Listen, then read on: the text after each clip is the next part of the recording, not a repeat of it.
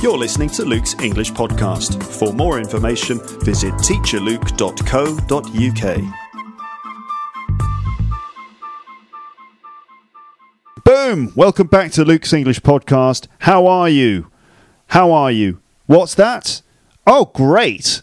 That's really good news. I'm really glad for you. Excellent stuff. I'm fine as well, thank you. It's been a little while, hasn't it, since I spoke to you last? Yeah, I've been away for a couple of weeks now. What have I been doing? You know what I've been doing. I've been on a holiday. I went travelling in Indonesia, and that's the plan for this episode. I'm going to try and tell you about it in as much detail as I can, so you know what it was like for me, just to kind of bring you with me, as it were. I'm just going to try and bring it to life through words.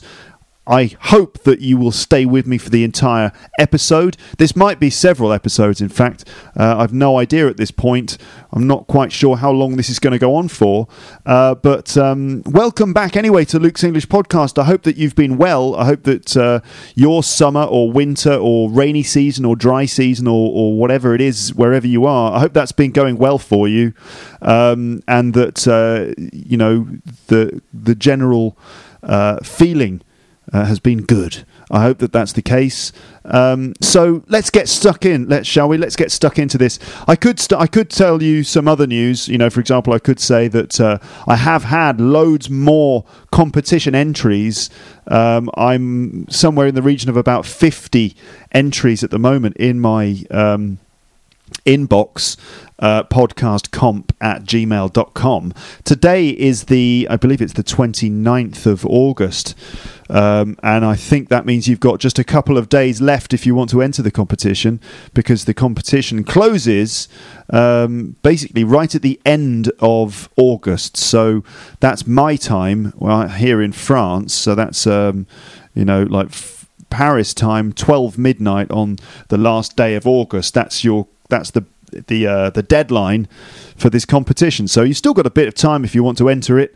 But I have had over 50 entries, and I've downloaded all of them, and they're all sitting in a folder here on my computer. And I haven't listened to all of them. I've just sort of listened to a little bit. First thing, my first impression is, wow, it's great to hear people. It's great to hear the voices of my listeners. It's really amazing. There's people from all over the world. It's really a wonderful thing. And I will be kind of editing it all together and putting them into episodes, which will be called Your English Podcast, competition entries, number 1, number 2, number 3, and so on. 50 entries is quite a lot. I mean, I think it's at least twice as many as I got when I did the other competition. When was that? When was my last competition? It was at least 2 years ago, I believe. So I've doubled the number of competition entries, and the audio files are slightly longer than before. Last time I gave everyone 3 minutes. This time it's 5 minutes, so it's slightly more substantial than it was before. So I'll be coming on to that later on, and that's something for us all to look forward to, isn't it? Yes, it is. Right, so let's get down to business regarding this episode about my travelling experience in Indonesia. I came back just under a week ago, so I've been kind of like blinking into the light. You know, when you come back from a holiday in a distant place, you have to deal with the jet lag. You know what I mean? The jet lag, that's when you feel tired because of several reasons. One is because your body clock is kind of adjusted differently, because when you live in another time zone for a couple of weeks, your body gets used to that time zone. Your body gets used to going to sleep and waking up at certain times of the day, and then when you transport yourself back home, the time zone is different, and so suddenly in the middle of the day you get struck by tiredness. You suddenly feel sleepy. It's like, oh, my body wants to go to bed, but it's 2 p.m. I've got stuff to do. So you do go through that feeling of kind of like fighting against tiredness and just falling asleep at random moments during the day. So I've been kind of like getting my body back to normal. I did have a suntan when I came back. I swear to God, I did have a suntan, but it's fading very fast for several reasons. Suntan, of course, that's when you spend time in the sunlight, and it changes the colour of your skin. Now, I am, obviously I'm English, I'm very white, I'm a very white English man, so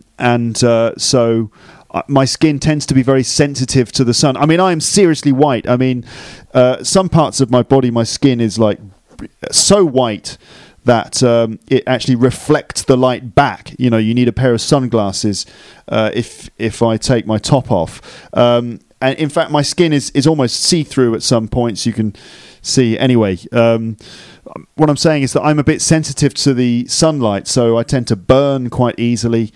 But I do tan eventually. I do get tans. I do get a tan, but it fades rather quickly. So that's one reason why my suntan is fading fast. The other reason is because here, where I am in Paris, it's very grey and it's kind of miserable. In fact, everyone goes on holiday in August. The place is completely empty. But then at the end of August, everyone comes back and you get a sense that everyone has to kind of like go back to work again. And it doesn't help when the weather is grey and raining all the time. It's pretty grim, in fact. And that doesn't help the tan. In fact, just a week of this and you're sort of back to normal again. But still, the memory of my holiday is still fairly fresh in my mind. So I just came back from a 2-week holiday in Indonesia. Let me tell you about it in this episode. Some of what I'm going to say to you now was written in a notepad while I was there. I kind of kept a little record on a notepad while I was there. So some of it is a sort of transcription of what I wrote in my notepad. I'm just reading out the things that I wrote there. And some of it was written when I got back in the few days that I got back. I tried to remember some of the things that happened and kind of note them down, because it's surprising how when you come back from an experience like that, it's sort of you kind of, the immediacy of it kind of leaves you a little bit, you know? Like, it's hard to remember exactly how it felt and exactly what it was like. So I did try and write down some details. So some of it's written down, some of it is just me explaining my experience from memory, okay? I'm not teaching you specific language in this episode, but as ever, you will find this to be full of descriptive vocabulary and a variety of grammatical structures, including some narrative verb tenses and other things like that. Some of this, some of what I'm saying is transcribed at teacherluke.co.uk, and some of it is unwritten. Okay, if you would like to actively practice your listening skills, why not transcribe some of the unwritten sections of this podcast episode? A Google document for this episode is now open. And you can just check the page for this episode, traveling in Indonesia. Just find that page, or check the transcript collaboration page to find that Google document where you can start transcribing this episode if you want to. I know that I have some listeners in Indonesia. So I would like to say a special hello to you. Hello. Thank you very much for hosting my girlfriend and me in your beautiful country for 2 weeks. I understand that I only really scratched the surface of your culture in the 2 weeks that we were there, and we acted as rather typical tourists, really. I apologise in advance if I misunderstood anything about your country or your way of life in this episode, and I hope that you realise that whatever I'm describing here is really just my subjective experience. I know that you understand this. I know that you understand that it's just my attempt at describing what it's like for a European to visit Indonesia for a couple of weeks. I'm not pretending to be an expert on the place, but rather to just describe my own experiences, whether positive or in fact negative. I hope that you enjoy hearing me describe my time spent in your lovely country. At this point, I can't say how long this episode will be, but I suspect that it will be probably go on for quite a long time, because I have lots of things to talk about and to describe. It'll probably be divided into several episodes or several chapters, so this might just be part one of a 2-part series, which I think you'll agree is a perfectly good thing indeed, isn't it? I mean, haven't you been waiting for a new episode? Well, the wait is over, so sit back, brew a large pot of tea, smoke a cigar, pop open a bottle of wine, or simply lie back, close your eyes and do whatever you have to do in order to get yourself into the appropriate mood to appreciate this new episode of Luke's English podcast, and let's go.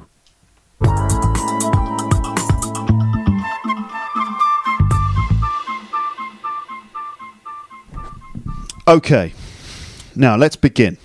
So, I'd like you to picture this, okay? Picture this situation. My girlfriend and I are on an island in Indonesia, climbing aboard a rickety wooden boat, which is going to take us across to another smaller island, where we plan to spend the last few days of our holiday, resting on the beach and catching up on a lot of sleep. We are both exhausted and on our last legs. We've just spent the last 3 days climbing to the summit of a volcano, all 3,726 metres of it. The trek lasted 3 days and 2 nights, including climbing in the middle of the night in near zero temperatures, trekking during the day in the sweltering heat of the midday sun. We are covered from head to toe in volcanic dust. We're covered in crap, basically, completely covered in mud. We haven't showered in 3 days. We've hardly slept. We haven't eaten since 7 a.m. that morning. We're burned by the sun, dehydrated, walking on blistered feet. Every step is like climbing a mini mountain in itself. We are emotionally and physically drained, but we're delighted. The final part of our adventure is to just get on this boat and get out to the island, find our accommodation, and then collapse. The trek that we've done has been a true challenge, including numerous moments of genuine fear and risk. It's been the hardest thing that either of us have ever done. At times we thought that we might not make it back down to the other side of the mountain. Part of the mental challenge has been to just try not to think about the risks. For example, a twisted ankle, a fall, or simply being too exhausted or sick to go any further. There are no helicopters on this island. There was no mountain rescue to help us if we had got into trouble. If something had gone wrong, we would have just been stuck. Sure, this was a holiday trek, but it was also underscored with some sense of true danger. The facilities up there were very basic. Now we find ourselves getting onto this decidedly sketchy looking wooden boat. It's designed to carry about 30 people, and there are already at least 35 people on board, and the boat is sitting very low in the water. It's long and slim, and it's made out of wood which is splintered and wet. It has a bamboo frame over the top with a blue tarpaulin cover. It's very basic. We scramble on board, struggling with our heavy backpacks, our legs weak with fatigue. Just getting onto the boat is almost too much effort after what we've just done. More and more people are being packed onto the boat. There is an atmosphere of slight panic, it has to be said. This is perhaps the last boat of the day going out to the island. People are getting on, and they're getting kind of stressed about getting a place, finding a seat on the boat. It's very difficult. The floor is very slippery. People are trying not to fall over or drop things. The people who are already on board are looking around, even shouting at the captain that there's no more room. But tickets have already been sold. Everyone wants to get on this boat. The staff just keep waving people on. More and more people getting on the boat. Eventually, there must be at least 60 people on board this boat, which is designed for probably half that number. My girlfriend and I exchange weary and worried looks. I just want a shower and a bed, I'm thinking. I try to avoid panicking, but this does not seem safe. The boat is very low in the water, and it's rocking heavily from side to side as more and more people climb along the edges and try and put their bags down into the middle of the boat. The captain and staff shout at each other on the shore. Are they arguing, or is this normal? Is this the normal way that they communicate, or is there a problem? It seems that they really just care about getting more passengers on board the boat. I realise at this point that I'm gripping my bag close to my chest with an empty bottle of water in my left hand, which is being crushed. I'm sweating. The passengers on board the boat are a mix of backpackers like us and local people, including old women in their scarves and headdresses, old men, children, even huge baskets of fruit and vegetables, buckets full of fish, loads of backpacks, boxes of beer and water, and even some wooden furniture which is piled up in the middle of the boat. People are seated on the benches around the edge. People are sitting on each other's laps. Some people are sitting on the edge of the boat. Other people are just crowded, standing on the end of the boat, hanging onto the bamboo frame. I try not to think about how dangerous this is. I look out at the water. It doesn't seem to be too choppy, but we're already rocking about quite a lot, and we're only at the beach. This island here in Indonesia is becoming more and more popular. Only 20 years ago, the airport was built. 20 years before, there were virtually no tourists here at all. Then the airport was built. Suddenly the place is filling up more and more. The local culture, it seems to me, is not necessarily equipped to deal with quite so many people. It seems that there are no regulations or rules, for example, regarding the maximum number of people that can be allowed on a boat. And I start to wonder, what will it really take for safety measures to be introduced here? Nobody is wearing life jackets. It's not really clear who is in charge. To be honest, it's all a bit tense. I overhear another passenger expressing his fears too, talking about a story that he'd heard in the newspaper. Apparently just 3 days ago, on a nearby island, one of these boats capsized in the water. It turned over, it capsized, and there were only 3 survivors. It was probably just a small column in the newspaper back home. It probably didn't even make the TV news. It makes you wonder how often these sorts of accidents happen in places like this without us really knowing about it. I'm here to enjoy my holiday on this remote island. The rewards, really, of travelling here should outweigh the whisks. The whisks? I'm not really talking about whisks. It's not a kitchen podcast. Anyway, the rewards of being here should outweigh the risks on this kind of adventure. But it has to be said, the risks are there. It's not just a safe package holiday in the Mediterranean, or even a camping trip to Wales or something. No, we're on the other side of the world, in a basic country, it has to be said, heading to an island, off an island.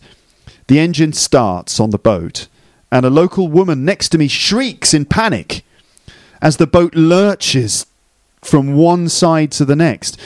It sounds like everyone on the boat at this moment kind of goes, ooh! There's a general sense.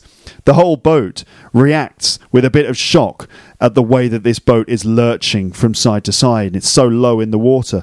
A local man, I hear, is saying, too many passenger, too many passenger. But people hold on.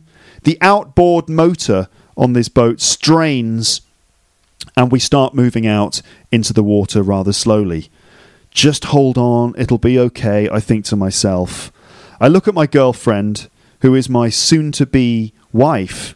We exchange a tired look. Character building? She mouths to me. I nod and laugh a bit. I look out to the sea. There's the island. It's about 20 minutes away. We'll make it, of course we will. The water's not too rough. My guidebook tells me that you should never attempt to swim between these islands because the current in the water is way too strong. You'll be swept out into the ocean. The engine on the boat splutters and there's a bit of smoke, but we're chugging along fairly steadily. I look over the edge behind me. The water is surprisingly high. It's actually level with my back. The 2 women on my left are chattering quite nervously, it seems, although I can't really understand the local language.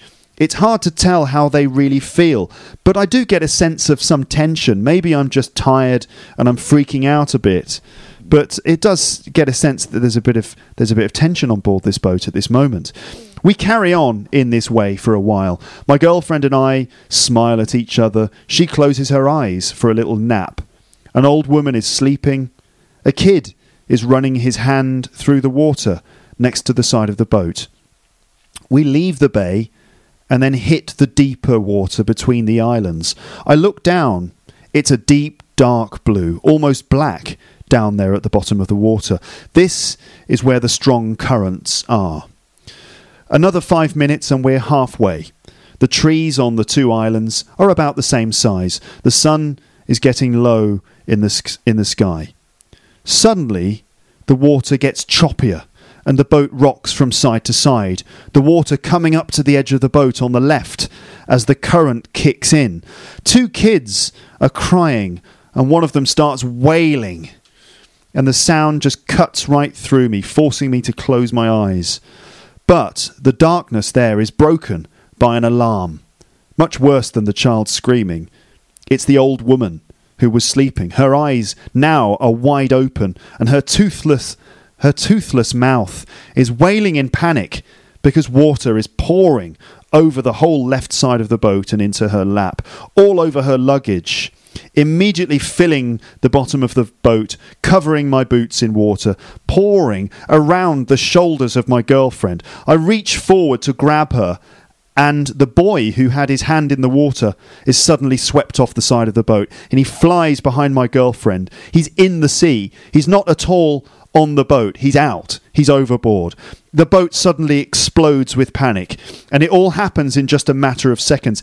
Everybody instinctively leans to the right, tipping the boat violently in the other direction. The driver turns sharply to the right at the same time, but the weight in the boat, now with added water, is just too heavy, and the boat continues to lurch to the right, and suddenly torrents of water flood over the right side of the boat as well, like some terrible waterfall. The left side rises up, exposing the hull to the current, which pushes it further. My girlfriend is now above me, and suddenly I'm in the sea, and all I can taste and see is salt water, and I feel a massive depth below me, and I hear a terrible crashing of water and screaming in my ears as the boat rolls over. I burst to the surface of the water, gasping, looking around. Where is she? No, I think. I see my bag, which contains all our money, all of our things, both of our passports. I see it there, but it sinks. It's sinking below me. It sinks below the surface, and I see it plunging downwards under the water into the darkness. I'll never ever get it back. Then I see her, and she's in trouble. She's not the best swimmer, and all around us there are people gasping and thrashing in the water, things floating. The boat is upside down, somewhere away to our right. I feel that we're all being washed away by powerful forces of nature, much bigger than us, like the mountain in the distance and the sun setting in the sky. I crawl over to my girlfriend in the water, and I claw at her shoulder to try and hold her, but I can't hold her. We're both out of breath, and we're both wearing climbing boots, for God's sake. I try in vain to pick at the laces of my caterpillar boots with my left hand, while treading water with my right hand. I manage to make eye contact with my girlfriend. She looks scared. Okay? Now, let's go back in time. Let's go back a week and a half earlier, and I can just set the context for this, okay? I'm going to come back to that moment, but hold that thought. Let's go back, all right? Let's go back to the beginning of this trip. So, there's a difference between travelling and going on holiday. Going on holiday usually means spending a relaxing time away from home, perhaps somewhere sunny, where you can lie on the beach, see the local culture a bit, eat some nice dinner, get a suntan, and generally take some time away from work. Travelling, on the other hand, is slightly different. It's slightly more adventurous, isn't it? It's not just about taking time off work. It's also about having experiences, coming face to face with a totally different way of life, taking risks, moving around a lot, challenging your view of the world a bit, broadening your horizons, meeting people, investing in your future, seeing the world. When you go on holiday, you take a suitcase. When you go travelling, you take a big backpack. When you go on holiday, you might do very little, really. When you go travelling, you do all kinds of adventurous things and fill your time with rich experiences. When you go on holiday, you might stay in a hotel or in a rented house or an apartment. When you go travelling, you might stay in a guest house, a backpacker's hostel, or even sleep in a tent. You might not know quite where you're going. You might not know where you're going to go and stay from one day to the next. You might go for several days without even having a shower, for example. You might eat local food that you've never tried before. The aim of travelling is often to just get yourself into slightly difficult situations on the road as a way of coming into contact with a different culture and a different way of life with a view to learning about yourself, building character and having experiences that you can look back on in later life. There are some risks involved in travelling, but there are rich rewards to it too. Some of the things that... some of the phrases that my girlfriend and I kept saying to each other on this trip, I wrote them down. Where are they? So I've got some of the phrases that we kept repeating during some of the more difficult moments, like, for example, when we climbed the mountain. Stuff like, it's character building stuff. And stuff like, just one step at a time, slowly, slowly. These are phrases that our local guides said to us all the time during our difficult mountain climb. It's not a race. Don't look up and don't look down. Just focus on what you're doing right now. Each step, take it one step at a time. Even things like, you leave a bit of yourself at the top of the mountain and you take some of the mountain down with you. So I've done a bit of travelling in my time, as you know. I've lived abroad, but I've also travelled around countries like Vietnam, Cambodia, Laos, and parts of India. My girlfriend hasn't done as much travelling as me. For example, she'd never been to Southeast Asia before. Now, she really wants to do more travelling before we eventually have kids and then can't go off on adventures anymore. These days, I'm slightly more interested in having holidays than travelling experiences. After all, living away from home every day in France can feel like a travelling experience for me, and I often fancy just having some relaxing time in the sunshine somewhere, catching up on some book reading, swimming in the sea, talking, and enjoying dinners on restaurant patios. I must be getting old. However, I'm still up for travelling. I'm still up for it, especially since my girlfriend is so keen, and I'd love to share the world with her. It's just that I know what it involves sometimes. That travelling so far and coming in direct contact with such different cultures can be eye-opening and wonderful, but also a bit confusing, risky, and even a bit scary at times.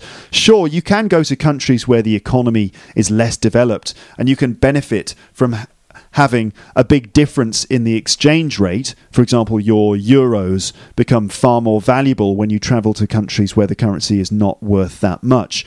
But you also have to tolerate the different conditions, different standards of service and cleanliness, a more flexible approach to timekeeping, a lack of sort of European standard health and safety regulation.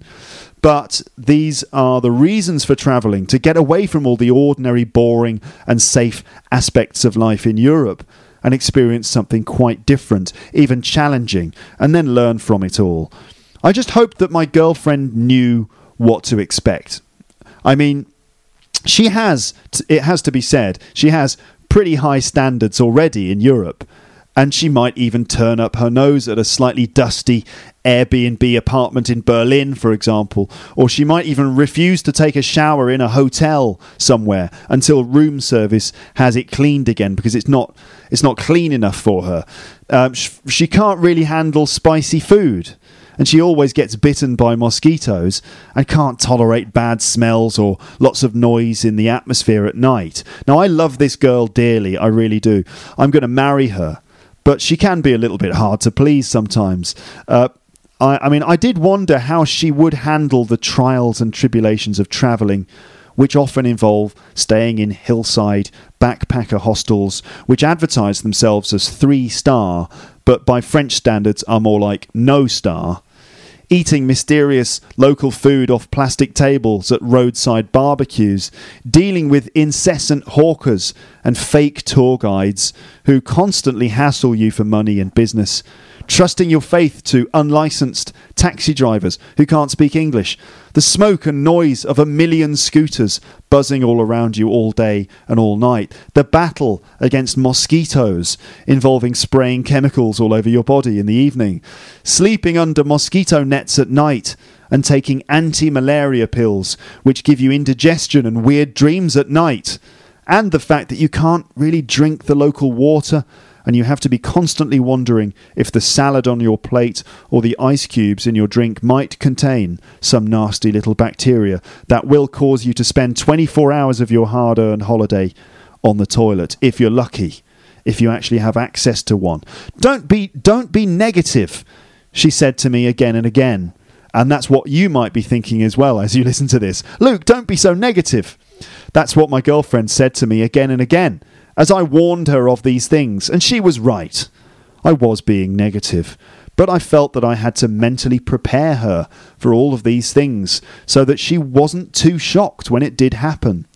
Because I'd been shocked by travelling experiences before, and I just wanted to share my wisdom and make sure that she was ready. I remember, for example, on my first trip to India, arriving at the airport in Goa and being immediately set upon by almost everybody. People following me around, hassling my cousin and me for taxi rides, trying to persuade us to buy things or just to give them money.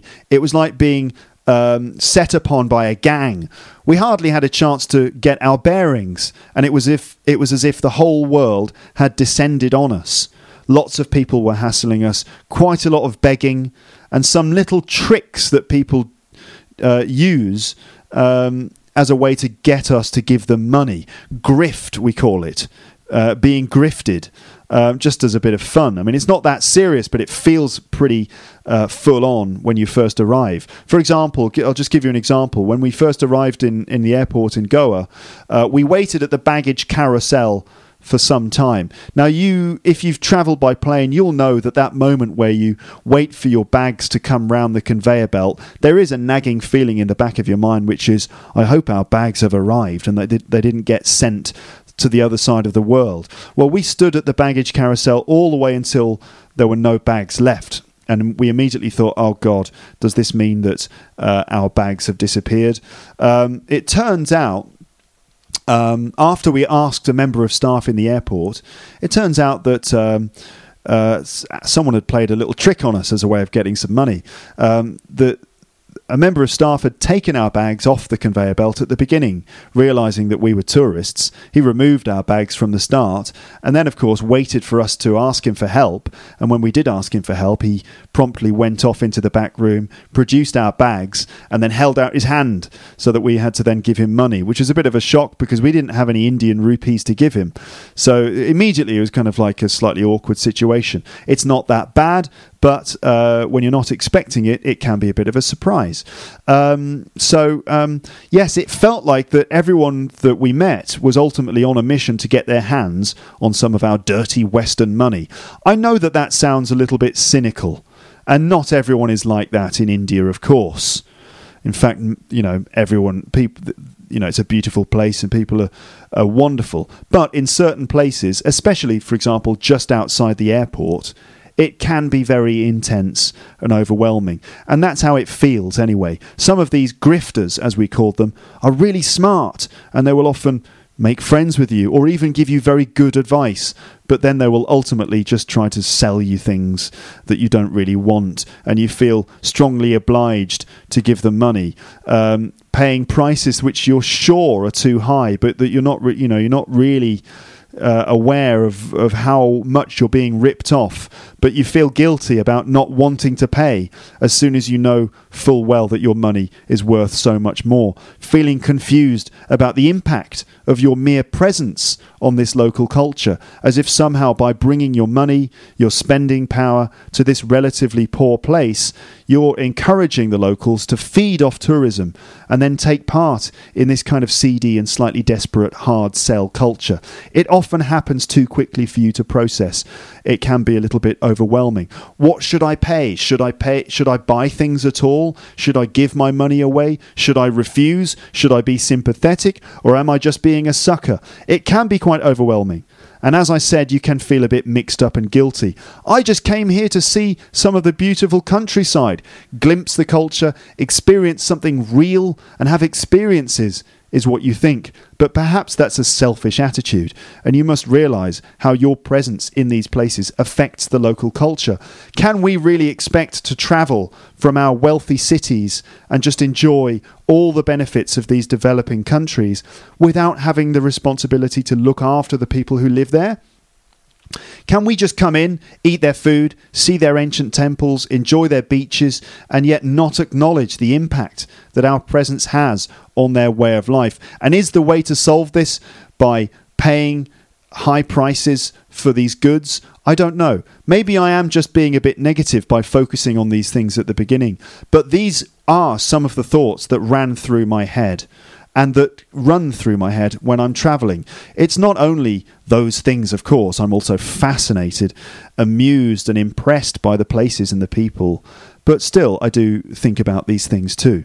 Also, I'm sure that the locals are actually quite happy to have us visit their countries. We bring in lots of tourist money, just like tourists do in the UK, for example, and we give them a chance to meet people from different cultures too.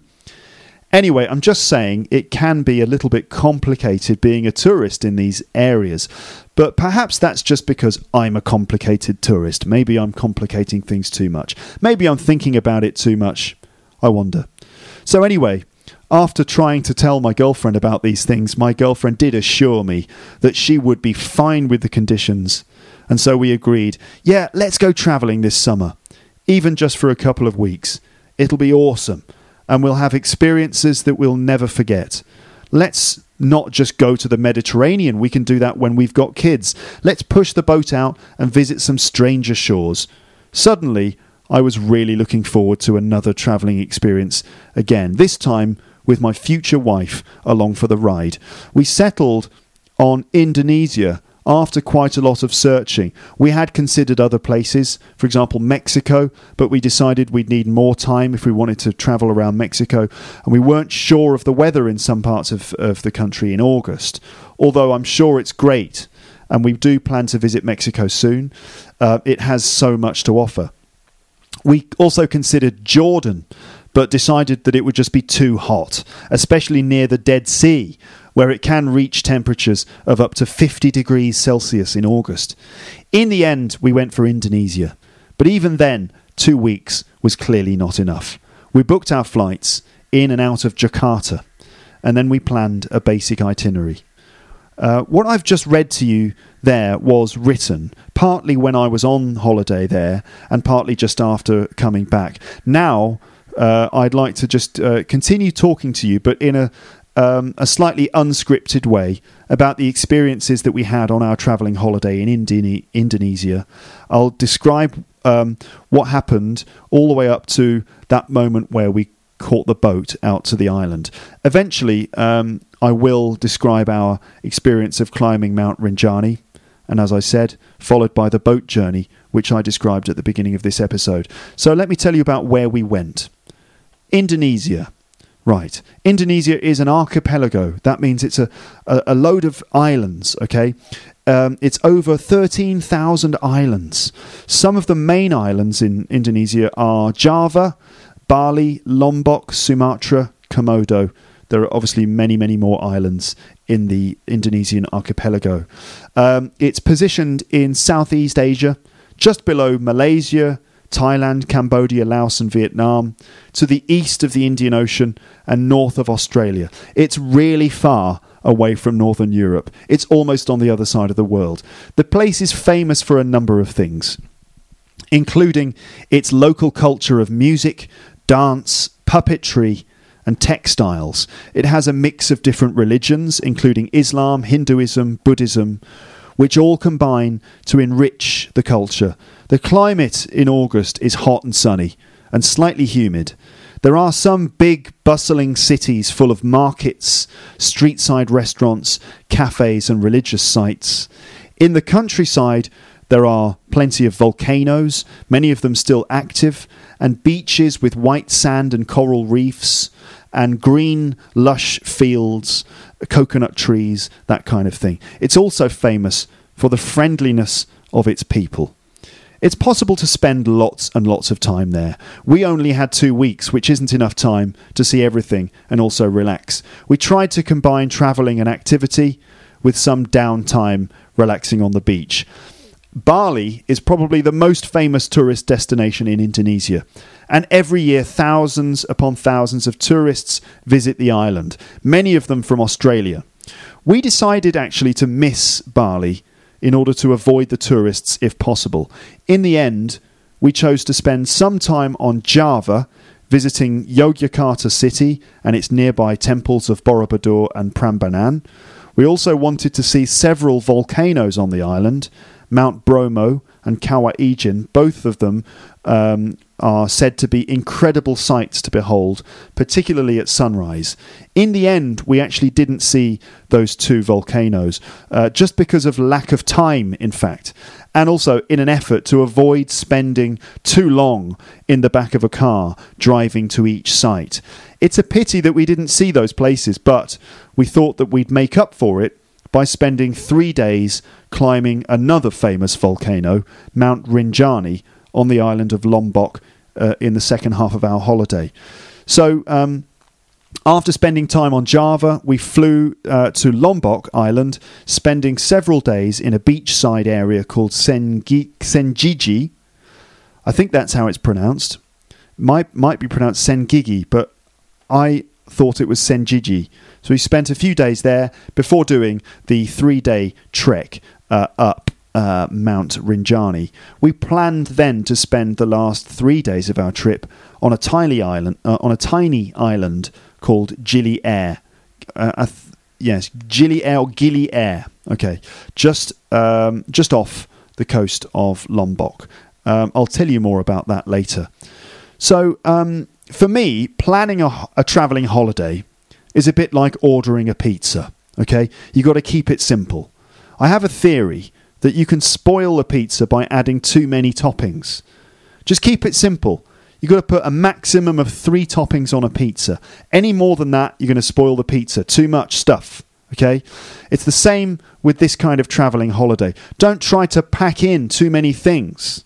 You'll end up spending most of your time carrying a backpack around, stuck on a bus or in the back of a taxi somewhere. You can't try to visit too many places. You've got to slow down and just try to do a few things. Also, time moves pretty slowly in these places, and you can't expect everything to happen in a punctual manner. No, you can't expect everything to happen in a punctual manner. All it takes is for one bus to break down on the road, or for one flight to be delayed, and you've lost a day, for example. I mean, stuff happens on the road. You can be sure of it. Don't plan too much. You'll just spend all your time moving from A to B. That's why we tried to keep it simple and not do too much. So let me tell you a few things about the differences. I mean, how it feels different in this place. Let's see. So obviously, at the moment, I live in Paris and I've lived in London and so on. These are big cities, big, bustling, busy places, very urban areas. There's a sense of stress. People are always in a rush. It's a very kind of built up area. Lots of buildings, lots of people living on top of each other. But going to Indonesia, it immediately feels somehow both relaxing and chaotic at the same time. It's relaxing because people live at a slower pace. You can see it in the way they move. You can see it in the way that they do things. They do things at a slightly slower pace. It seems that people's lives are a little more simple. I mean, here in Paris, I think that people's lives are very sort of they're made very complicated by things like all of our technology, all of our mobile phones and computers and stuff, which are supposed to make life easier for us, but we end up spending a lot of our time sort of stressed out trying to access our emails and things like that. It seems that, looking at some of the villages that I saw there, it seems that life is a little more simple. It's not necessarily worse or better, but it just seems like a simpler, slower pace of life. People were very friendly, lots of smiling. The locals, when you kind of walk past them or meet them in the street, they seem to be curious, and I wonder if they're a bit judgmental. I mean, I often would see the tourists, the locals looking at me as a tourist, and I wonder, what are they thinking? What do they think of this sort of weird, pale-looking guy? Now, I suppose sometimes I have a bit of a frown. You know what I mean? Like my brow is a little bit knotted because I've got stuff on my mind. Maybe I'm carrying stress with me that I don't realise I'm carrying, and it ends up with this slightly knotted brow on my forehead. When you've got a lot on your mind. I got the impression that walking around some of the villages there, I just felt like I was carrying around this kind of European stress, and the villagers just didn't seem to have the same kind of stress on their heads. And like you'd see little kids playing in the street and they'd look at you. I would wonder what these kids thought of us. What do we look like to them? Do you think we look like these weird sort of sick-looking, stressed-out people who don't know how to live their lives properly? I don't know. It's a strange and wonderful experience. That ultimately the locals are very nice and friendly. Like they might sort of stare at you a little bit as you walk past them in the street, but all you need to do is go, hello, and they immediately smile and say hello to you, either in English or in their local language. Very smiley people, very friendly. It's really, really nice. Obviously it's cheaper there, much, much cheaper. The money is worth less. They have the rupiah, and it works out to about, let's see, I think 10,000 rupiah is worth about €6. So it can be a bit confusing. Like, how rich am I? You kind of go to the bank to get money from a cash point. You end up withdrawing like 1 million rupiah, and you've got all these notes in your hand. You think, oh my God, I'm a millionaire. There are so many scooters there. And it's the same as in Vietnam, Cambodia, Laos. Just millions of scooters. It's incredible. The streets are just like a sea. It's like a tidal wave of scooters. It's incredible. It seems to be a little bit more basic there. For example, scaffolding on the side of buildings. Here in Europe, when, for example, a building needs to be repaired, the repair workers, the construction workers, will build scaffolding using metal pipes. It's like a sort of a structure which goes on the outside of a building, made of metal pipes which all link together and stuff, and floorboards and ladders and things like that. Well, over there we saw scaffolding that was made of bamboo. Just bamboo, all sort of lashed together with rope or something. It's incredible. All the scaffolding is made of bamboo. Amazing. The people there seem to be very musical. I was very impressed by the traditional music, which seems to be a bit like kind of electronic ambient dance music that I used to listen to in the 90s. I wonder if I can play you some traditional Indonesian music at this point, actually. Let's see if I can do that. Indonesian music. Hold on a second. Indonesian music. See if I can play a little bit for you so you know what kind of stuff I'm talking about. All right. This is just a random video from YouTube of some Javanese music. Gamelan Nyai Saraswati. I think what we're hearing now is the musicians sitting down and beginning. Let's have a little listen to this. I'm just going to skip forward a little bit.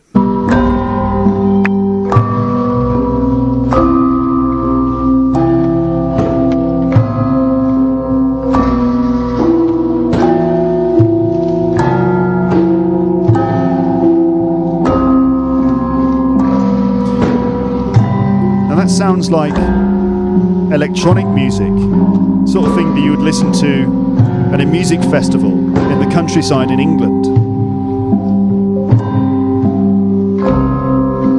It's like ambient, chill-out music. It sounds a bit like Aphex Twin or something. This is the traditional music from Indonesia.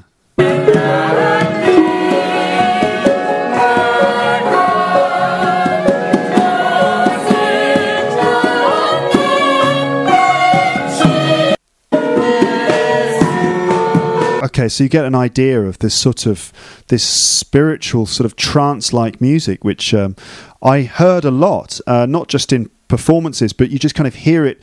You're walking around, that there's some music being played in a nearby building, or it's just being played through some speakers somewhere.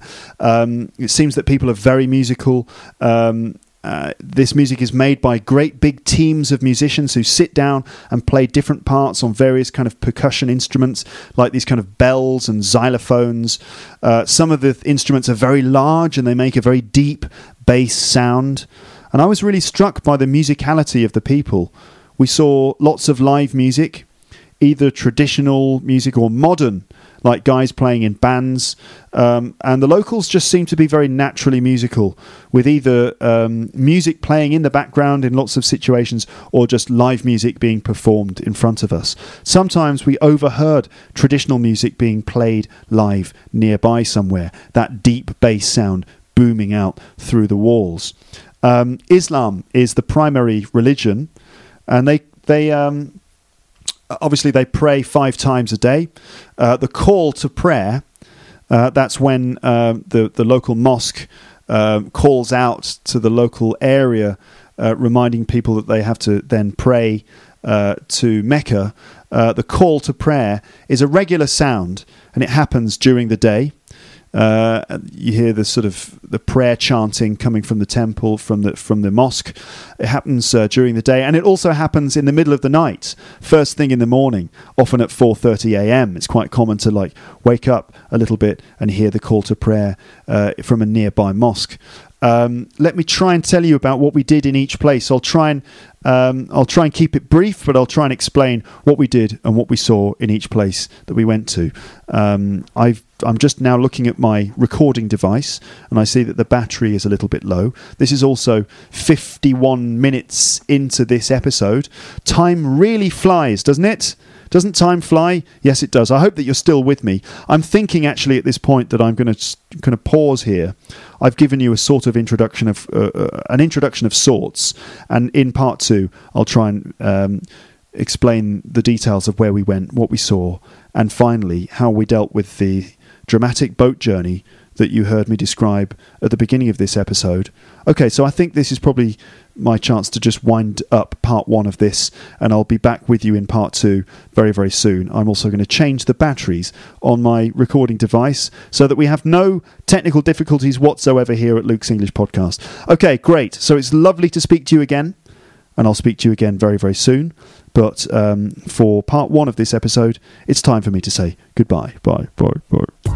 Thanks for listening to Luke's English Podcast. For more information, visit teacherluke.co.uk.